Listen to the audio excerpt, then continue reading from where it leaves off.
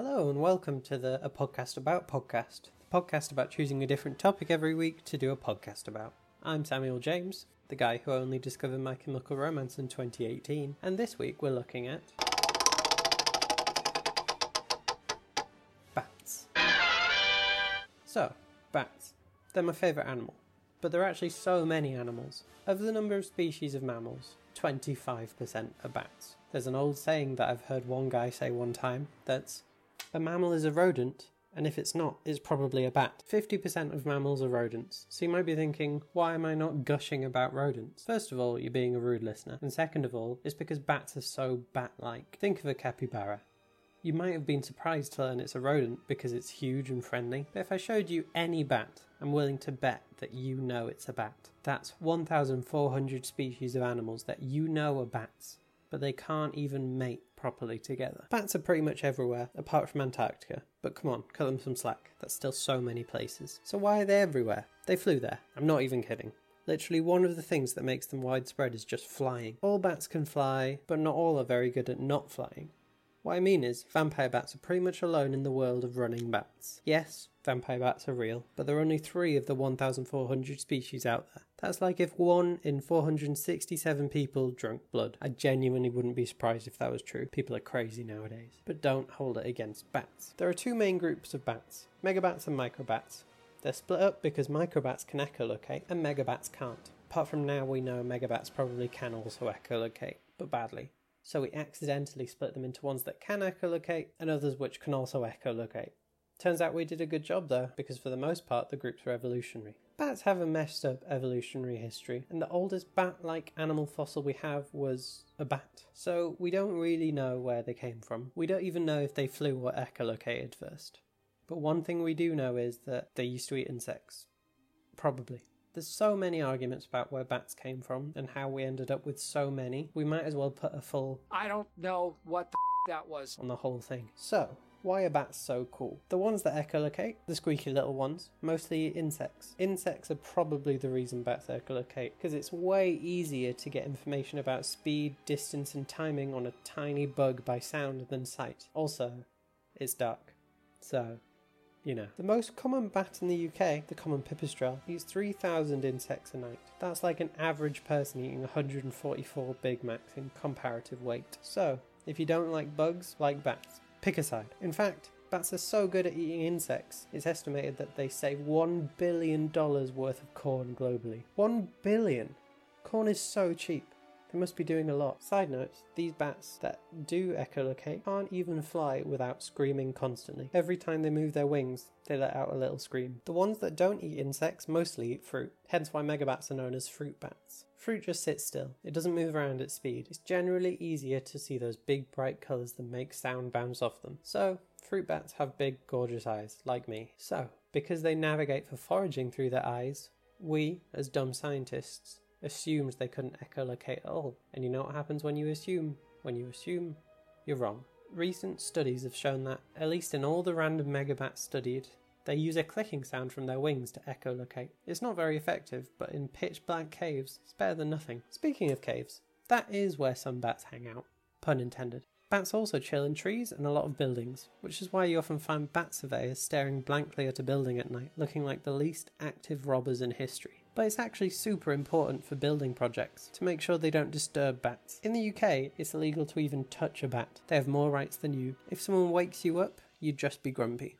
If someone woke up a bat, they would be breaking the law. This is also why Ozzy Osbourne, a man who once bit the head off a bat on stage, had to pay $28,000 to relocate bats from his home for renovations. He also recently released a plush bat with a detachable head, and as much as I want to dislike it, it's really cool. So, bats' houses are houses. They all sleep upside down, hanging on to anything they can get their claws into. But this requires no effort, as bats, relaxed, have a tight grip on their claws, and it actually requires energy to open them. This means dead bats stay hanging about. They also have a mechanism that means the more weight is hanging from the claws, the stronger the grip. So bats can basically get fatter and fatter until the thing they're clinging to breaks, not them. So, if bats are so great and literally live with us, then why are we so scared of them? I say we, I mean you. Wusses. Part of it's basically just the spooky atmosphere of them only being around at night, flying around faster than you. That part is fair. A fear of the unknown. Some people fear they're going to fly into their hair though. They just aren't. They're so nimble and excellent flyers. The only reason they look dumb when flying, seriously, some bats do look stupid, is because they're doing loops to catch insects you can't even see. They know what they're doing. On a side note, we always thought bat swarms were magical because bats seem not to crash into each other using their sophisticated sonar. Now, we have high-speed cameras. Turns out they crash into each other all the time. Crazy. Side facts that I couldn't work out how to force in anywhere else include the largest known congregation of mammals in general are Mexican free-tailed bats in Bracken Cave, with 20 million individuals in one colony. Mexican free-tailed bats are also the fastest verified horizontally moving animal. Falcons and eagles are faster, but they cheat by diving. So these bats are 50 kilometers an hour faster than cheetahs. But back to the reason society is scared of them. It's because of society. Think about it. What was the last supernatural film you saw without bats? Halloween, Dracula, Blair Witch, Castlevania, they all use bats to show a scary atmosphere. They've become known as a symbol for spook, just because they fly at night. All of this traces back to the gothic horror Dracula, as everything does. Bram Stoker made his vampire turn into a bat, all because he read an article about bats in the East that drink blood.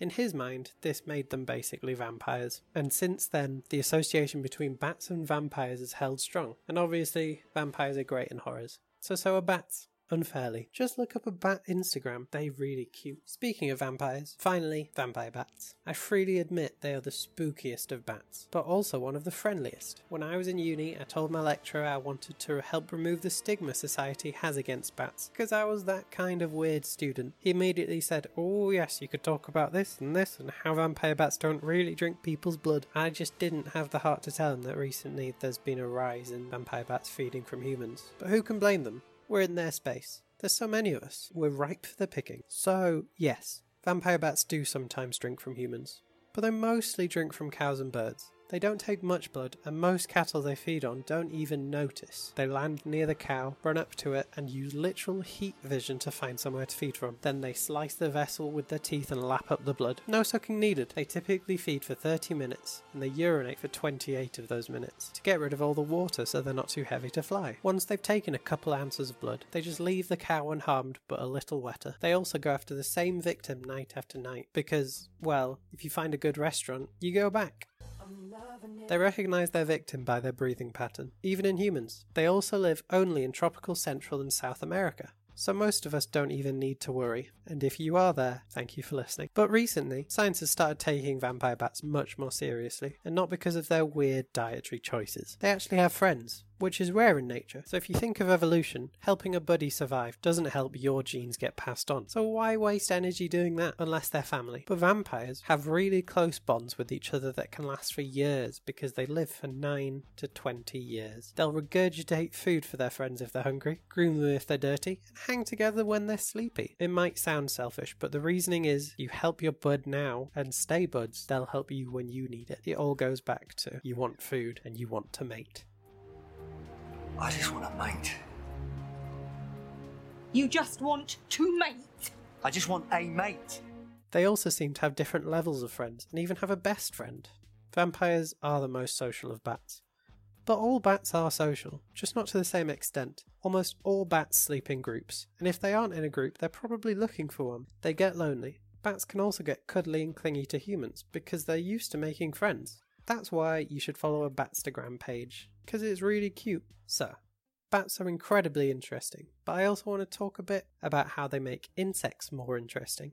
Literally, bats force insects to evolve. So, the bats that eat insects use sonar. So how would an insect detect that? By developing ears on their backs. What do they do when they hear a bat? That depends. The most basic response is to just drop out of the sky. So bats started hunting over water, and then they can scoop up the drowned insects. Smarter insects started screaming back. Some scream, "I'm not tasty," and they aren't. So a bat eats one and decides to start believing the ones that scream that way, they aren't worth the hassle. Other moths scream in a way so similar to the bats that it jams their sonar, so the bats just get really confused and leave them alone. It's the insect screaming equivalent of covering yourself in mud when predators knocking about. Crazy. So, now I've got you to care more about bats than your own children. What can you do for them? For the most part, they're fine.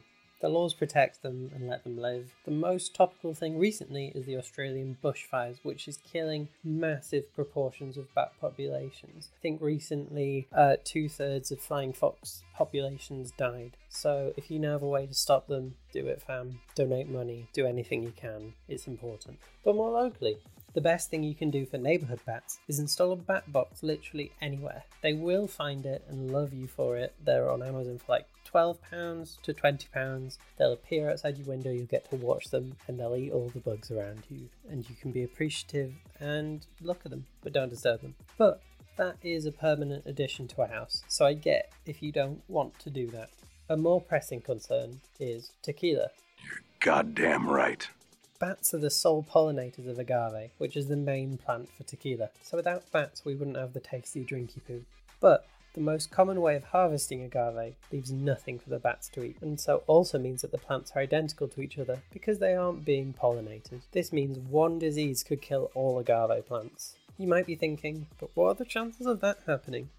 Well, you idiot. It already has happened. There was a tequila crisis for this very reason, all because bats weren't being looked after. So, what can you do? For the love of God, don't stop buying tequila, but buy bat-friendly tequila. The most common way of making a tequila bat-friendly is they leave 5% of agave plants just for the bats to pollinate and eat and enjoy and just generally live their lives. They deserve it. Some brands have started putting a little label on them that says bat-friendly, like Tequila Ocho. Others, you might have to do a little research on, just make sure that they're not screwing over our best friends. Side note, bats are also the only pollinators of bananas, and the main pollinators of cocoa.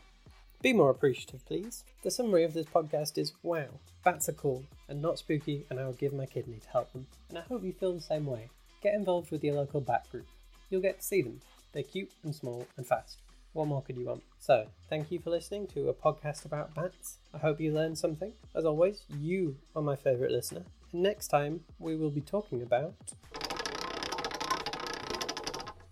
vampires and their history. Ooh, subscribe.